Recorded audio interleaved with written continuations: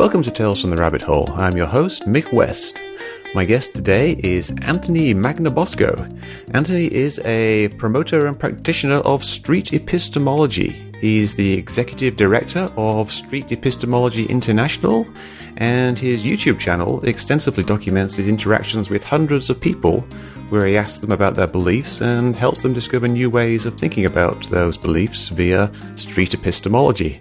So, Anthony, welcome to Tales from the Rabbit Hole. Thank you so much for having me on, Mick. Yeah, it's great to have you on. So, the site streetepistemology.com, I've been reading through that. It's a great resource. There's lots of really useful information on there. And it's coming along. It's a work in progress. I think it's very good. It's got some very nice, kind of short explanations of what street epistemology is, and some longer ones, and some more detailed things. And on the first page of the resources section, it's got this "What is street epistemology?" and it gives these 4 different short definitions. Like when people ask you what street epistemology is, what's the quick elevator pitch for street epistemology? I like to describe it as a dialogue where you use questions to explore somebody's claim to see how they concluded that it's true. Mm-hmm. That's my very quick, first floor to the second floor elevator pitch. But if we were going to the 100th floor, I might explain that it originated in the atheist community, geared for atheists to engage with theists on their deeply held beliefs. But we quickly realized that it could be used for all sorts of different claims, including the claims that atheists make. So it's a tool that can be used by pretty much anybody when you want to figure out how they determine that they can be so sure that it's true. And it's a respectful engagement where you are giving people plenty of time to explain their position and their reasons and their method for verifying those reasons. And it tends to end on a friendly note where a person is sometimes left with a pebble in their shoe so that they can go on their own and figure out, do I really have good reasons for thinking that this is true? Sometimes people back off of their confidence. Sometimes they stay the same. Sometimes they increase their confidence. Sometimes they even completely abandon their view. So it's a dialectical technique that's, I think it originated from the Socratic method. The professor that came up with it is a philosophy professor, and we've been taking it since he wrote that book in 2012. And I think we've really developed it into something quite powerful. And I'm really excited to be on your show to talk to you more about it and see how we might be able to use it in different venues, things that maybe you're interested in using it for. Yeah, no, I'm really interested because I talk to a lot of people who are conspiracy theorists. My background, doing this type of thing, is all about conspiracy theories. I started out doing the chemtrails conspiracy theory, where people believe that the planes in the sky are spraying some kind of weather-altering toxins. And I talk to people who believe that 9/11 was an inside job. And I've heard about street epistemology before, but I'd always kind of just thought it was primarily to do with atheism. And I can see how you got the impression, honestly, because it started in the atheist community. The book that was written by Boghossian is called A Manual for Creating Atheists. Yeah. So I completely understand how you and others have that impression. Yeah, I mean, Peter Boghossian, he wrote this book, and the first chapter is called Street Epistemology, and it basically lays out the various techniques that you use for that. And I recently read his second book. I believe it's his second book, which is How to Have Impossible Conversations. Right. Which kind of builds upon this, and I think it's perhaps steering a little bit away from the atheism type of thing, and instead of yes, definitely, yeah, I would definitely say so. Yeah, and he's trying to I guess extend this methodology into things like politics. Especially politics, social justice, political claims. And it's neat that the author that originated street epistemology has recognized the diversity of it, I suppose, the flexibility of the tool, that it can be used in those domains. Yeah. And I actually use the term epistemology in my book, Escaping the Rabbit Hole, because it's used within the academic community for talking about conspiracy theorists. And they use the term crippled epistemology, which is something that Cass Sunstein popularized this term. And he defines it as being a beliefs based on a very limited number of information sources. So if, for example, somebody only watched, say, Alex Jones all the time, then they have a belief system that's based around what Alex Jones tells them, and they don't have this broader perspective. Does that concept of a crippled epistemology, is that the same type of thing that you're talking about in street epistemology? Well, I've never heard the term before, and based on your description, I would say what you're describing is bias, and we definitely see bias when we're engaging with people. I recently uploaded a couple conversations with missionaries from the LDS Church. They happen to be strolling by, and we talked to them. I talked to them, and one of the concepts that came up was, Are you looking at things through a filtered lens? Are you biased, perhaps? Are you favoring this view that you think is true because you want the belief to be true? And so that's definitely a factor when we engage with people, and something that we notice. And it's even something that we talk about. But we don't accuse somebody of it. We don't say, you only have one source for all your information, and you're a Fox News junkie or something like that.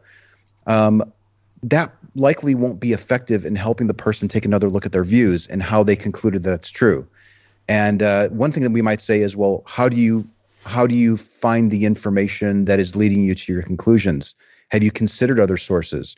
Let's say that you discovered another source. How would you go about vetting that to see if that would be something that you'd want to add to your mix, or maybe get rid of it? So what we're finding in street epistemology is that when you stop talking about the actual claim or the conspiracy or even the quality of their news sources.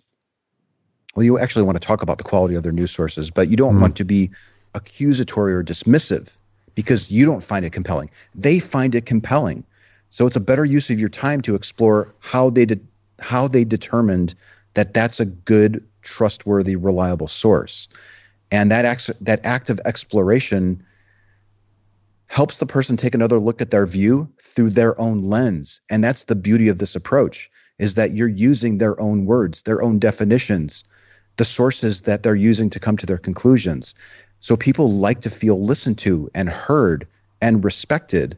And that's why these talks usually tend to end on a very good note, because you're not misrepresenting your conversation partner. And that's extremely valuable when you're talking to somebody who might be deeply entrenched in a view that we might personally find horrendous. But if you're interested in helping them take another look at their views, if you have empathy for their position, or at least for them as a human being, might be a better way of phrasing it, this approach might really appeal to you. And I hope your listeners look into it further, because I think they might be quite surprised at how effective it really could be. Yeah, well, I feel like in a way, like I wouldn't say independently rediscovered it, but the way I evolved personally to talking to people in conspiracy theories did kind of eventually come to this very kind of gentle, respectful way of talking to people. So I think when I started out debunking people on the internet, like debunking conspiracy theories, saying why they're false, it's very much like figuring out what the error is in someone's claim, and then saying, this is wrong because A, B, and C. Which, as you know, doesn't always work very well. You get this kind of a backfire effect sometimes, where if you tell people why they are wrong, then they're just going to double down and fight more. Yes. Yeah. And yes, we try to avoid telling people you're wrong, you're stupid, you have a misperception of reality, and we ask them how they determine that they're correct. Mm-hmm. And by that simple shift of approach, you're going to probably have a lot better conversations. However, it is difficult to do it. I don't know if you noticed that when you made that switch yourself. I'm actually kind of curious, was it a gradual transition for you? Was it difficult? I found it difficult when I switched from debating and arguing and giving people facts to actually listening to them and encouraging them to explain how they got to their view. Yeah, it was actually a pretty gradual process. There was a few key moments, I think. One of which was I saw a talk by Phil Plait called "Don't Be a Dick." Mm-hmm. I remember seeing that a while ago. It was something like a talk he gave at a skeptics conference, and the skeptics, it's kind of there's atheism there, but it's also about like addressing pseudoscience and things like alternative medicine and false beliefs, conspiracy theories, things like that. And he was saying that you've got to be respectful to people. and that it works better. Yeah. It's just simply that it works better. And he actually got some pushback from this because people felt a bit upset that they weren't, in a way allowed to express their anger and frustration at people. Gosh, I could definitely relate to that. And I'll have to review that talk that he gave, because now I'm wondering where he gave that. If it was, do you remember? Was it QEDCon by any chance? I think it sounds like what you're describing. I think it was at the Amazing Meeting, which is the James Randi, the old conference back in Las Vegas, probably about 10 years ago now, I think. It doesn't surprise me that he received some kickback on that, because a lot of people think that you have to use the heavy hammer approach and bash people over the head to knock some sense into them to see things your way. Mm-hmm. And what we're finding, especially when we look at psychology and people involved in motivational interviewing, and even the progress that we've made in street epistemology since it came out in 2012, it doesn't seem to work. People tend to become more entrenched in those views. And sometimes arguing with a person and ridiculing them, we can sometimes get a benefit from doing that. We can feel good from tearing somebody down. Right. It could be even entertaining, to be quite honest. And it's easier. It's just easier to say, let me just send you a link that shows that you're wrong, and I'll be done with you. Mm-hmm. But it's probably not going to land with them. So that might be one of the reasons why you're getting some pushback. I think it's enjoyable and it's easier. Yeah. I think it's a little harder to set aside your ego, hear a person out, and then figure out what might be a good questions to respectfully challenge them and give them time to to think about it. It's counterintuitive, this approach. It is, yeah. And I think people think that you should just be able to explain to someone why they are wrong. Because, from your perspective as a rational skeptic or whatever you consider yourself to be, you think that you know what the actual answer is. And all it is a simple matter of explaining it to people. And then when they don't accept your explanation, it gets frustrating. And then people they tend to get angry at these people. And then yeah. But that works both ways as well. I think both. Yes, exactly. I think both parties can. It's detrimental to both parties that are involved. All the parties that are involved in the conversation, because if I'm giving you information or evidence that I found compelling, that I think you should find compelling, but it's not the reason that your belief is based on, we're likely wasting our time. Or if I'm arguing with, let's say I'm talking with a conspiracy theorist or somebody making a claim, just keep it real general, I suppose. If I don't figure out what their real reason is by asking them questions and listening to them and then double checking to make sure that really is their reason, we could very well be talking past each other. And I see that time and time again. In fact, even though I've been doing this for 8 years now or so, the most recent video that I uploaded with 2 Mormon missionaries, there was a point where I think we were completely talking past each other. I think we had different impressions of what the word test meant. Now, it never occurred to me in all this time that there might be a misunderstanding of what a good, sufficient test is. But we were just talking past each other. And I was just marveling after the fact that even after having spent so much time on it, it's still quite likely that you're going to be misunderstanding each other, even despite your best intentions. Yeah, this is something I see all the time, is that I'm talking to someone and it takes a while before I even realize that we're talking about different things.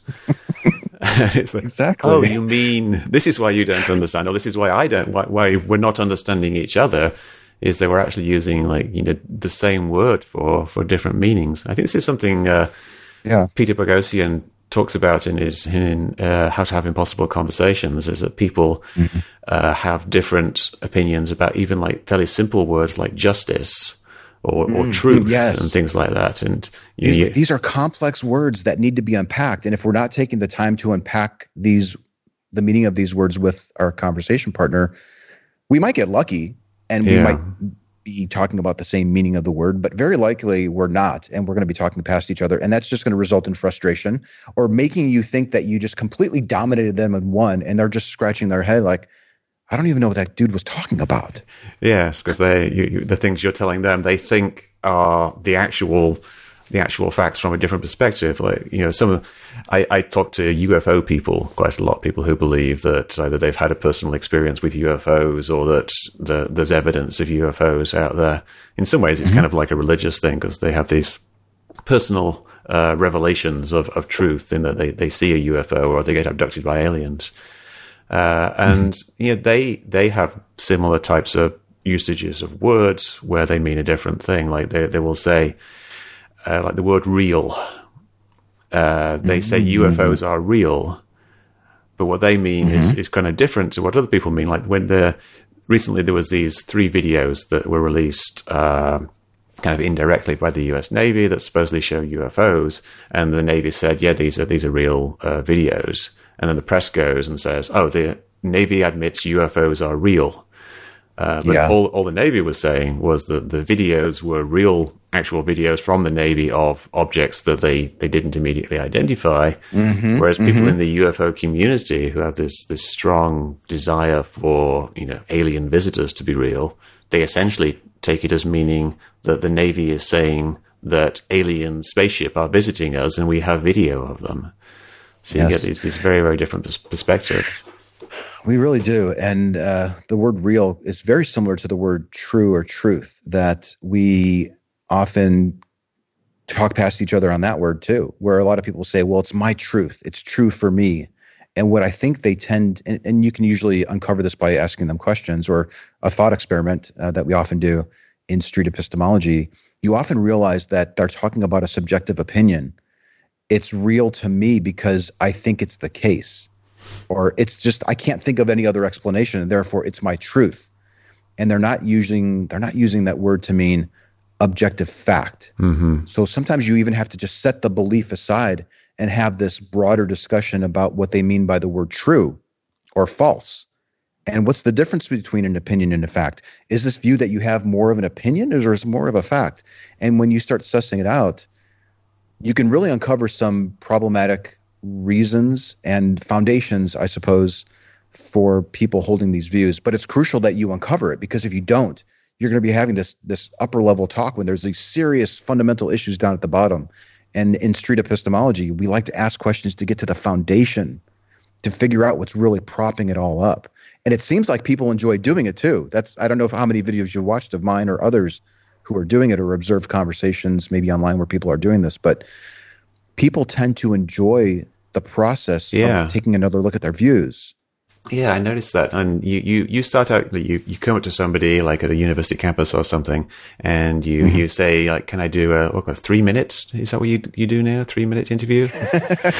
I started at 5. I bumped it down to 4. I mean, there are some times where people says, listen, I just have 3 minutes. Can you do it in 3? I'm like, I'll give it a shot. But regardless of, that's more of a sort of a nod to respecting their. It's a starting point to say, listen, I respect your time. I understand this is a little unusual. You can bail at any time and you can go after, whatever. I'm not holding you here. But what tends to happen is when the timer goes off, even if many times I forget to set the timer, literally forget it. But if I do set the timer and it goes off after a certain amount of time, people usually just blow it off and say, let's just keep going. I'm having a good time. You can keep asking me questions, or I want to ask you some questions back. It's so funny. Like after a 3-minute engagement with somebody, if you show respect and that you're listening to them and really trying to understand them, they're going to probably stick around for a while to explore these things with you. Yeah, I think a lot of people, they feel very confident in their beliefs. And I think in some ways their motivations for talking to you is to try to convert you in a way. And they feel like they're trying to explain their position to you, some of them. But then some of them, do you often see people have genuine doubt come up in the conversations, or is it much more often you're just kind of planting a seed? Or it's very common to see doubt, or at the very least questioning. Yeah, when you use this approach, it's an odd interview where somebody doesn't go away thinking about, well, I don't know what they're thinking, but they seem to be reporting and showing indications that they're really contemplating the questions that I'm asking them.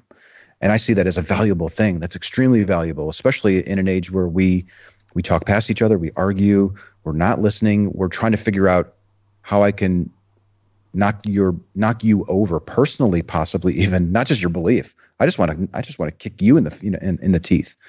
And that's like I mentioned before, it's a real problem, and that might be one of the reasons why people seem to be gravitating towards this. Like people such as yourself who have shows who are noticing this word maybe coming up more, or video examples that are crossing your feed or something. It's gaining momentum. We've been working at this for 7 or 8 years now, and there's a vibrant community of people around the world who are trying different ways to build this and make it better. And it's extremely rewarding and fun to be a part of it. Yeah, and I kind of feel the same way in terms of how things are moving with, let's say, the skeptical movement, or the just in general in the media.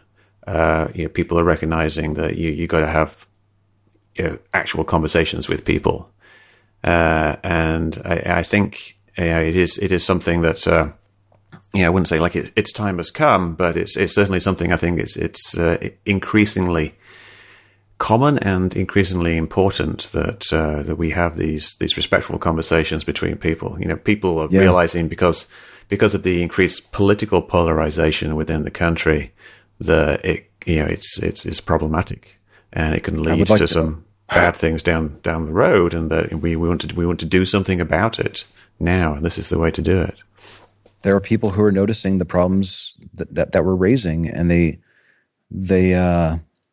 some people feel helpless, some people feel apathetic. This is just too big of a problem. I just don't know what to do. I'm just going to turn on the Kardashians and watch it. Mm-hmm. But there are people who are concerned about it. People like yourself, it seems, and myself and others. Shermer, who you just had on your show. Like, there are people who want to try to improve the world, and this seems to be a decent step in the right direction to try to make it happen. Yeah, and you actually see things like this coming up around Thanksgiving and around Christmas, because you get these articles that people write, like how to have a conversation with your uncle who's a rabid conservative or whatever, or is a crazy liberal, or and how do you actually have conversations with people? And it's kind of a good opportunity, I think, around Thanksgiving to bring up topics like this. How do we actually have these conversations? Well, I mean, it might be useful to have a meta discussion about how we might be able to have better conversations in those venues, like during those holidays. Mm-hmm. Whether I would actually sit down with a family member while there are other people around during those holidays, I don't know if I would actually do it. I think there's a time and place for it. And I'm not quite convinced that that's the right time and place, unless you really prepare the table for it, so to speak. Meaning, say, I'd really like to explore this with you some more, and I want to try a different approach than what maybe I've been using in the past. Would you be willing to do that? And they might ask for an example, and you can maybe show them a video example or explain to them a couple of questions that you might ask.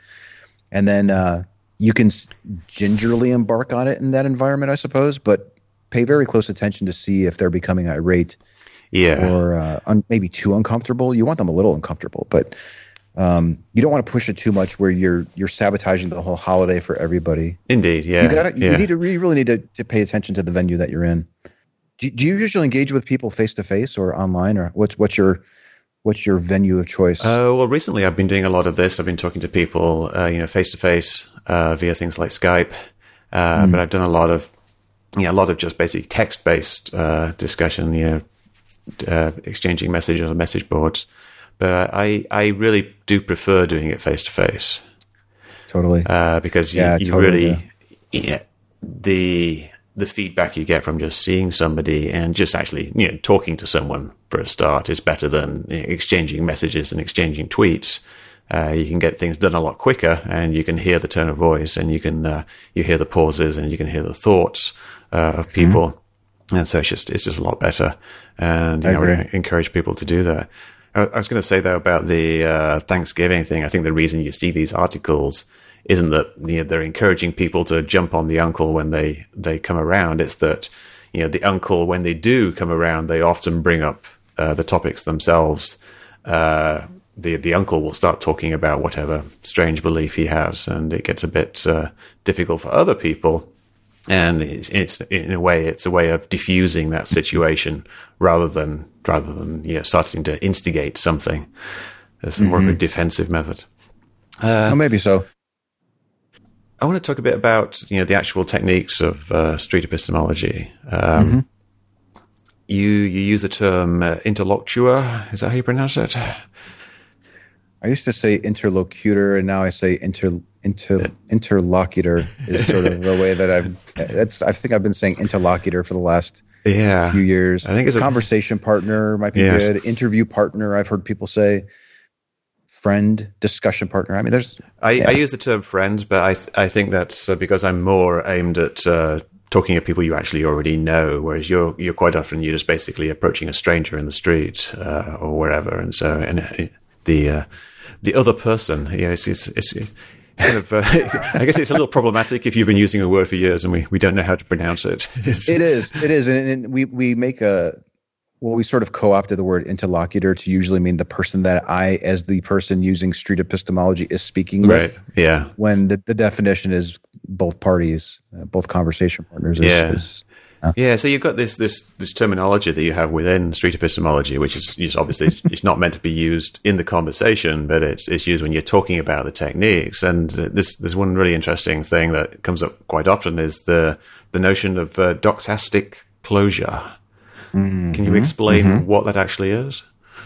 A very academic term that I think first surfaced, at least came across. I never saw that word before until I read Boghossian's first book. If I recall correctly, it refers to a person's tendency to be a little bit more guarded with regards to their belief. They're protective of their belief. So if someone is doxastically closed, my understanding is that they're expressing an unwillingness to reconsider that they might be mistaken. Mm-hmm. That I might be off on that. Might want to double check that, but I think I'm okay with that. You occasionally do meet people who are so convinced that they're right that they can't even conceive, or at least they express the idea that they can't conceive of the possibility that they might be mistaken on it. So maybe another way of looking at it would be a dogmatic person, or a dogmatism might be a synonym of doxastic closure. What you're kind of looking for is someone who's doxastically open. Doxa, I think, is maybe a Latin term for, maybe it's Greek, for belief. And the more open and comfortable and honest a person is with you when you're engaging with them, the more productive I think your conversation will be when you use street epistemology with them. Does that make sense? I mean, it seems, it does. It does. If somebody's open and they feel safe and they don't feel like you're misrepresenting them, but you do run into a lot of people who are they're willfully ignorant on their position. It doesn't mean that the conversation's over. You can still engage with a person that way. You might start talking about another person who holds a slightly different view that's contradictory to theirs, who might be just as dogmatic.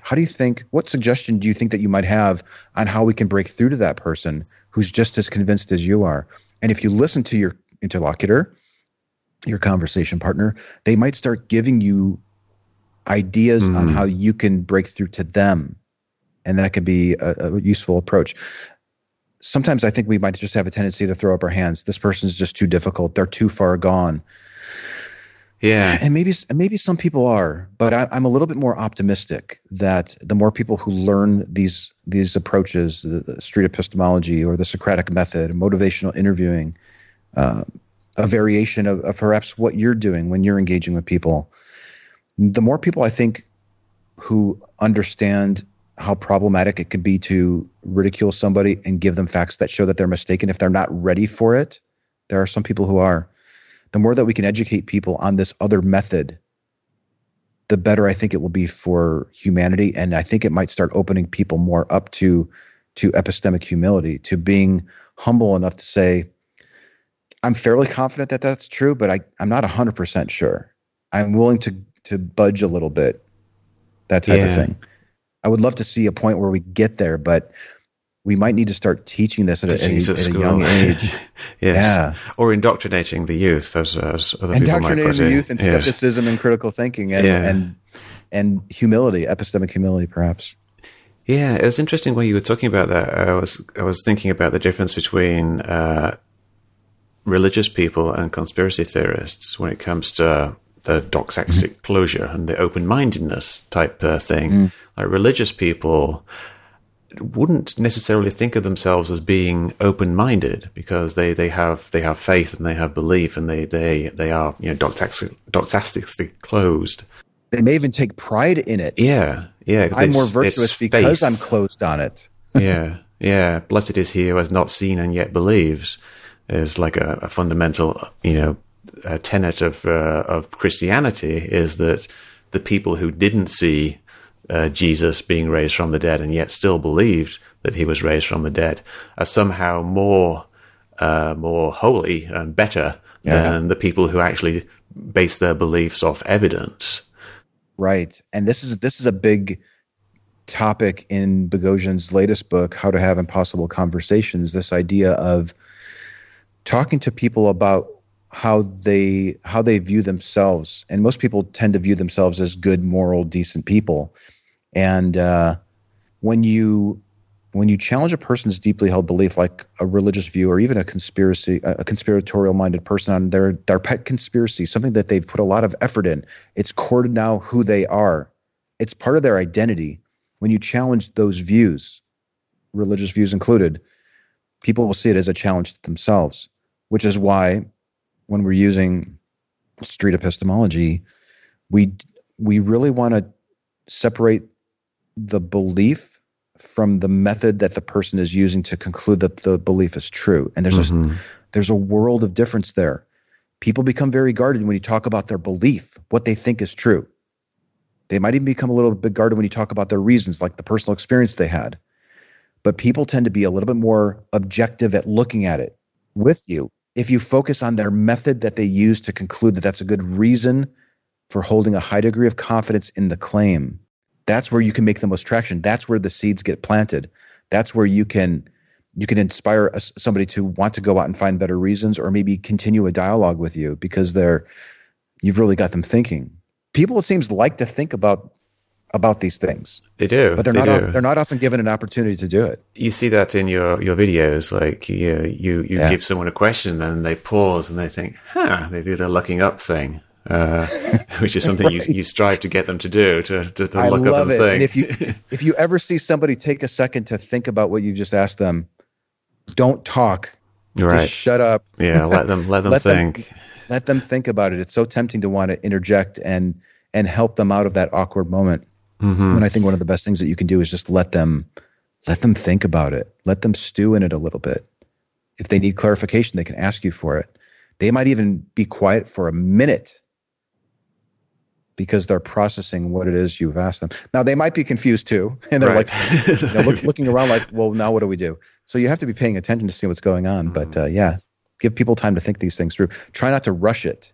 Oh, yeah. That's definitely something I learned over the years, is that you can't just like tell somebody something and then expect them to process that straight away, or even raise questions and expect them to have answers straight away.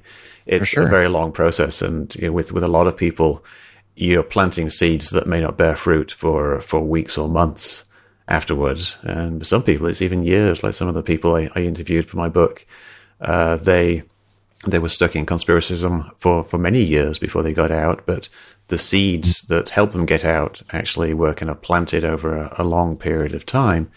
So even though it might seem like you're not doing any good for these people, even if they don't do the look up and think type thing, I still think you're still planting seeds that can be helpful in the long term.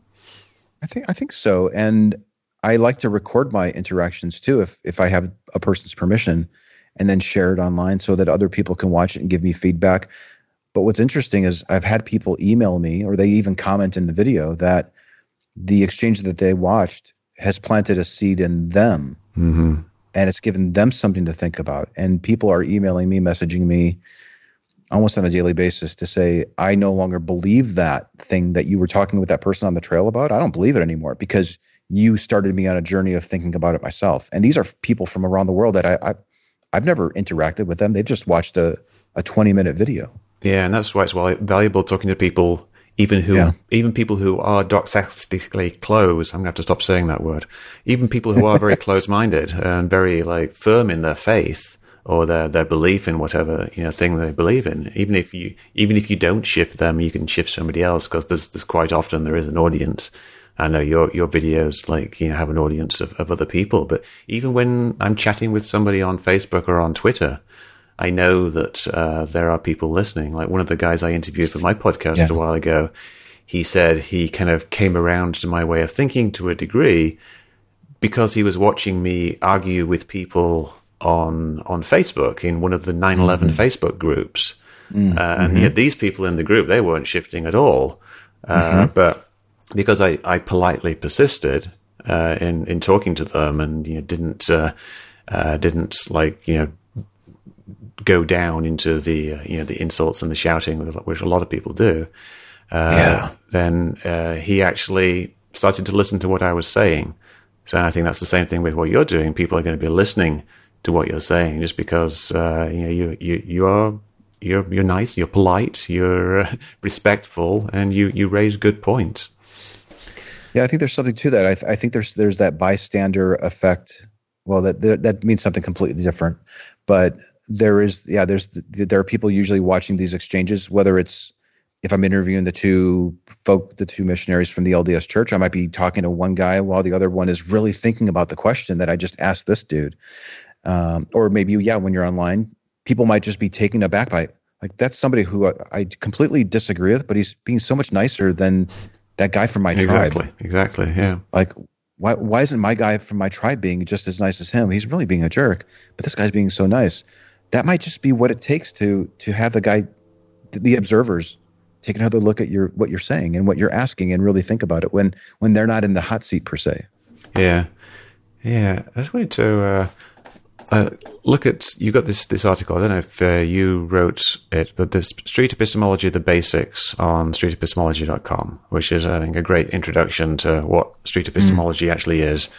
If someone wants to find out what we're actually talking about here, they should. Hopefully we've covered most of the basics there for people. What I want to do real quick is just kind of go through the 10 steps in it and just let's see what 10 steps.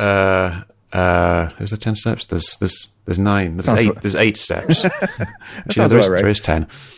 It's funny because I'm thinking about making. I made a tutorial series, a video tutorial videos. I saw it was like in 2015. It's a little dated. We've learned so much since then, and I was thinking about refreshing that series. And there would definitely be more than 8 little videos. I think I'd probably have to do like 15 or 20 and chunk it up.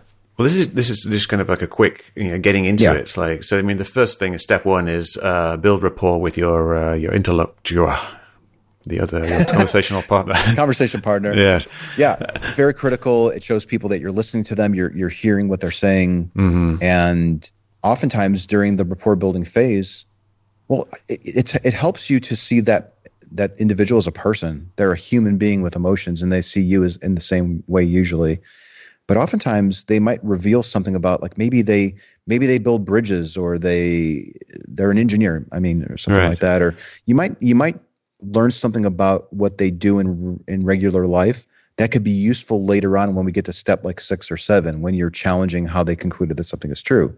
Could we possibly use that same method to construct a bridge? Yeah. If you were hiring an employee at work at the bank, do you think that you would use that same method to figure out the best candidate for the job? See, putting it in terms they understand and something they can relate to. Speak their language. People love to be listened to. Yeah, and obviously, you want to start off on the right foot with these conversations, and that you want to start out with something that's not immediately confrontational. People. This actually reminds me of what I find that usually happens on social media. Not usually in person, although it can happen in person too. Yeah. Let's say I'm at a protest. I might be arguing with somebody, and then it dawns on me, this isn't going to be effective. Let me reel this back and try this different way. And sometimes I do that on social media too. I make a snide comment on somebody's post, and then they reply back, and now I'm like, now I got to kind of walk that back.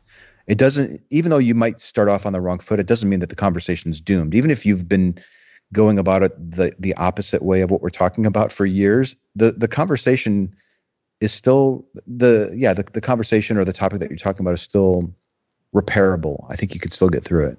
Yeah, you can always kind of do some kind of reboot, and you can say to people like, "Oh, I think we kind of got off on the wrong foot here. Let's exactly let's try to start again. Like, what are we talking about?" Which brings us to step 2, which is identifying the claim. So it's like, what are they actually claiming? But how do you kind of like bring that out? Do you just ask them, "Is there something you believe in, or do you believe in this?" I don't usually. Well, when I first started going out, I had a claim in mind that I wanted to challenge people on. Mm-hmm. And these days, because we know that this tool can be used for all sorts of claims, I ask a person to pick the claim that they think is true that motivates them to behave in a certain way. Something that you find yourself acting out on because you think that it's true. Do you avoid giving your kid plastic cups because you think that the chemicals in the plastic are going to taint the water when you put it in the microwave? Or this approach seems to be really effective when you start with a claim that people are acting out on. If people are sort of like, kind of wishy-washy on it, I don't really know if paper bags are better than plastic. I don't really care either way. You can still explore that using this approach, but it seems to be much more profound and effective and shocking when you watch it on YouTube if it's something that's core to who they are. Yeah. So as far as like topic selection, I usually just sometimes people don't know what to pick because I'm just asking them out of the blue, let's pick a topic. But that usually helps to kind of narrow it down. So you're actually doing something that has an effect on their life, that actually changes their behavior. Possibly. Yeah, let's pick a claim that you think is true that you're acting out on, and you're teaching other people this because you think that it's true.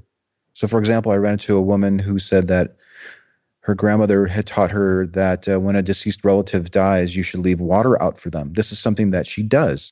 That would be a great thing to talk about with her, and I did. Yeah, that's very interesting.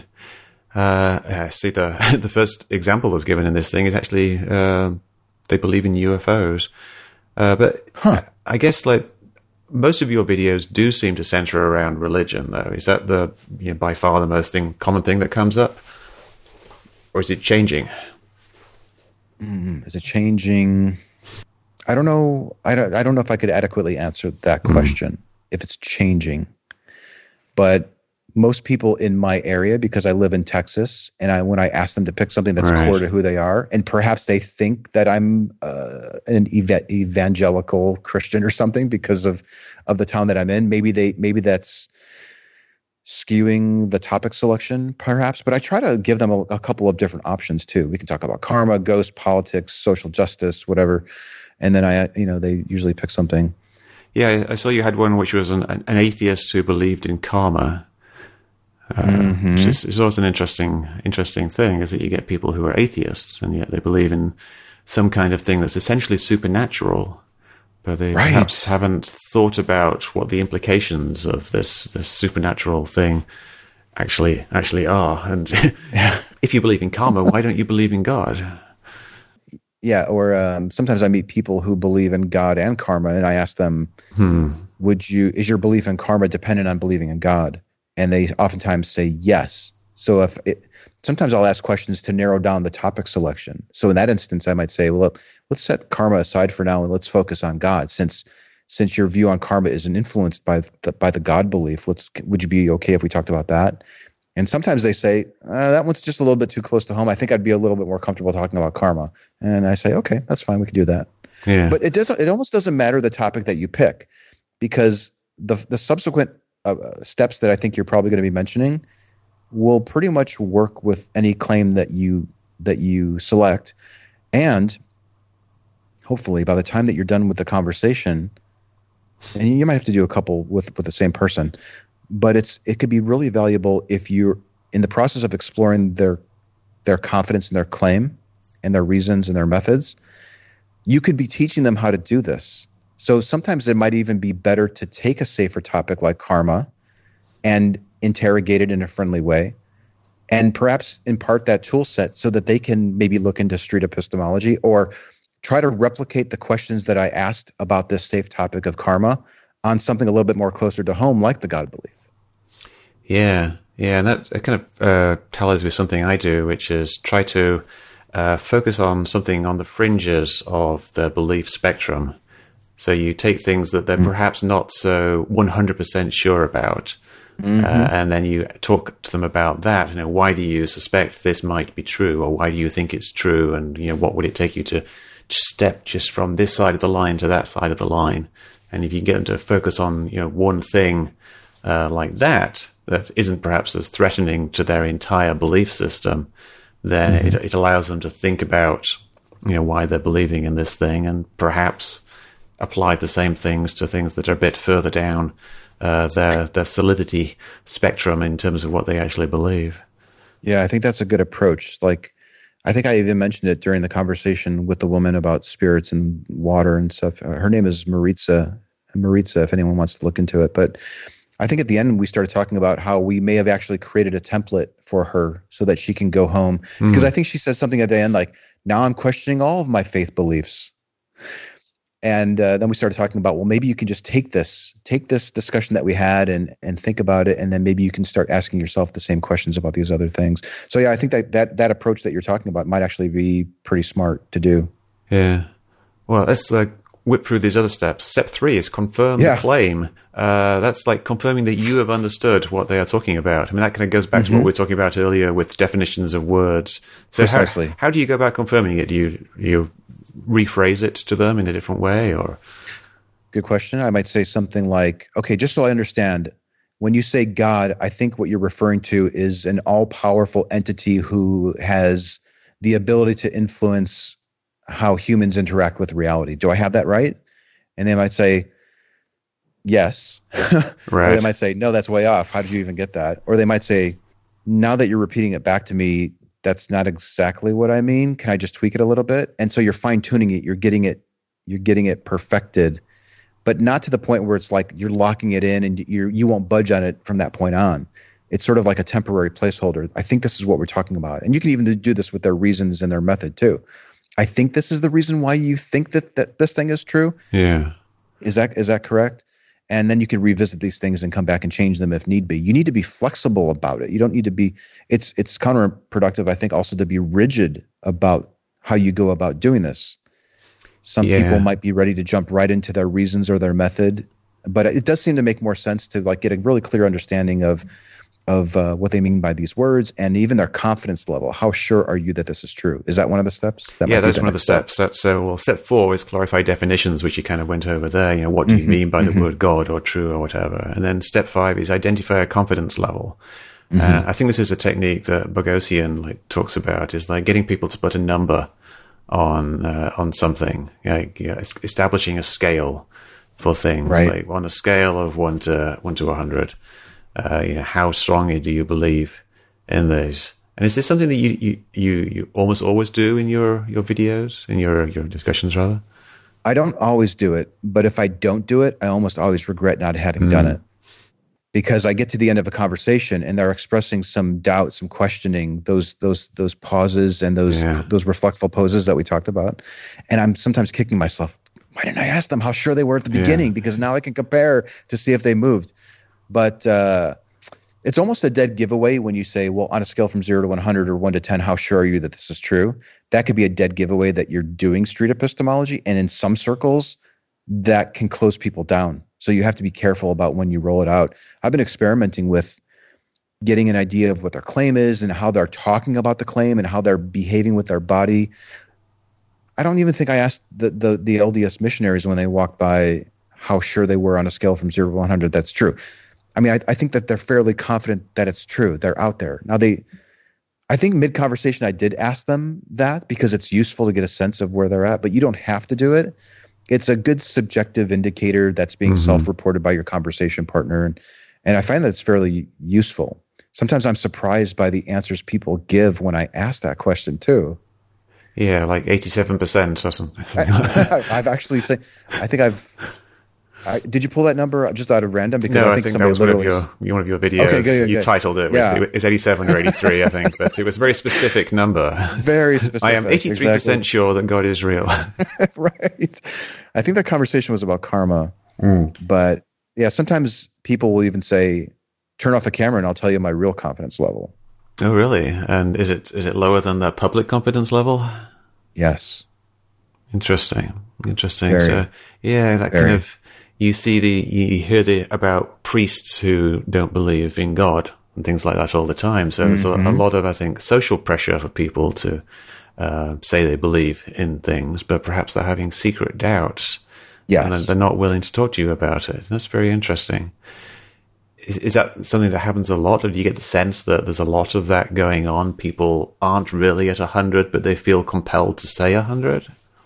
I think that happens quite a bit, but I don't know. I can only go off of what they're telling me. Even if they say I'm 100 and then at the end of the conversation, they're 80%. Did they just feel obligated to say that because they thought that was my objective all along and they just didn't want to make me feel bad or something? They're being polite. Who knows? Yeah, exactly. Who knows what the motivation is? Yeah. So we've identified a confidence level, and then the next step is to identify the method used to arrive at the confidence level. Now, I think this is probably going to be the most complicated step and the one that's going to make people think a lot, and you have to talk about it a lot. What are people's reactions when you say, like, what method did you use to get to this 100%? Was there a step in between those? Because it seems like there's something missing. That was identify a confidence level before that, and really? So. And then method, huh? Yeah, and straight to method. So, yeah, how confident are you? I'm 100. How did you arrive at being 100? This is why I was saying, like, if I were to redo this in a video format, I would probably have 15 steps. There's a crucial step in between getting a person's claim locked down and an idea of how sure they are that it's true. It's and figuring out what method that they're using to confirm all of this. It's to figure out what reason they're using to believe. So, for example, I guess I'll just go back to the individual who said that her grandma was telling her that you need to leave water out for your deceased loved ones because the spirits don't go away right away. I would ask, and I did ask, why do you think that? What is your reason? What's your main justification? And her justification was, well, in the middle of the night, I'll hear footsteps going down the hallway. That's her reason. Which is different than method. Indeed, yes. Yeah. So method would be. Do you want to take a stab at it, or do you want me to say? It's like it's basically asking them what the evidence is that they use to believe it, which is kind of like, I mean, identifying the method is identifying the method and the reasons. I guess you could put those together in the same thing. Like, you're asking them why they're at 100%.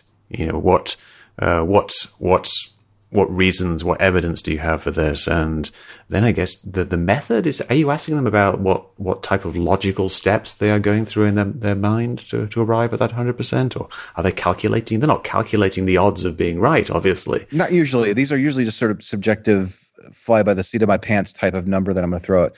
No, method would be, so her reason is, I hear footsteps going down the hallway, and my grandmother says that spirits get thirsty, and I might even talk to my grandma who says, "Oh yeah, those footsteps, I heard them too," and that's your uncle. That was his spirit. So methodology, epistemology, it's how we know things. How are we coming to arrive at our conclusions? So what I would ask is, how did you determine? I don't even dismiss the footsteps. Well, we actually talked a little bit about that, if I remember right. I said something like, you're calling them footsteps. Are they footsteps, or are they sounds that you're hearing that you're calling footsteps? So we had a little bit of a discussion about that, which she said, okay, that's actually a good point. You've got me thinking here. There are sounds that I think are footsteps. But the crucial piece, the biggest bang for your buck when engaging somebody on these claims is to get into their method. How did you conclude that the sounds that you're hearing, I'm going to go with you on this, you're hearing something. How did you determine that the sounds that you're hearing are indeed the ghost of your deceased grandfather or uncle? And that's usually when you get those spider moments. How could I differentiate that sound from leprechauns pitter-pattering down the hallway, or a secret Chinese program that's designed to trick impressionable college students on university campuses or something? Yeah. So when you start talking about methodology or epistemology, that's usually when the brakes lock up on the train that's barreling down the highway. The trains don't go down highways, but that's usually where people pause and think about things a little bit better. How can I actually be so sure that is a good reason? And am I being consistent? That's another thing too. We got into a discussion about what it would take to change her mind that it wasn't spirits. And she set this really high bar for disproving it. And then we compared it to the bar that she was setting for accepting it. And then we talked about the gap. And she realized that she was having a double standard there too.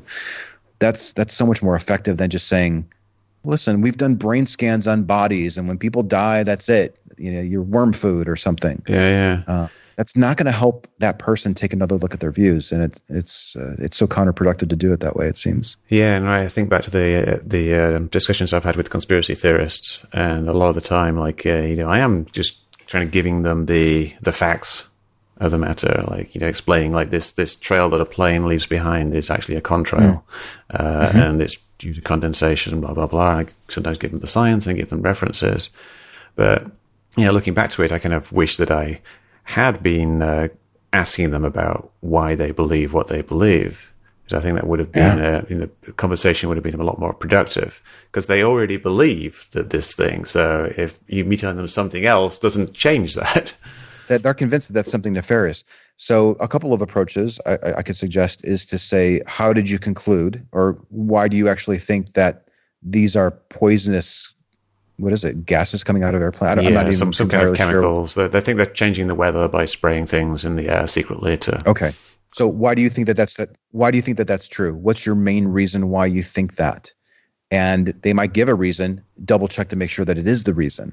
If we work together to figure out if that was a good reason, and we both agreed that it wasn't to your satisfaction, would you still be just as confident in the claim? They might say no. They might say yes. So you really have to kind of probe that. The second tip I wanted to mention is ask them what evidence would change their mind. So rather than just constantly giving people things that that you found convincing or you think they will find convincing, ask them. And hopefully they give something reasonable. If they don't, then you can discuss the gap, like the previous example. But if they're giving something reasonable and they confirm to you that that's indeed what they would accept to lower their confidence, then you can work with them to give them that.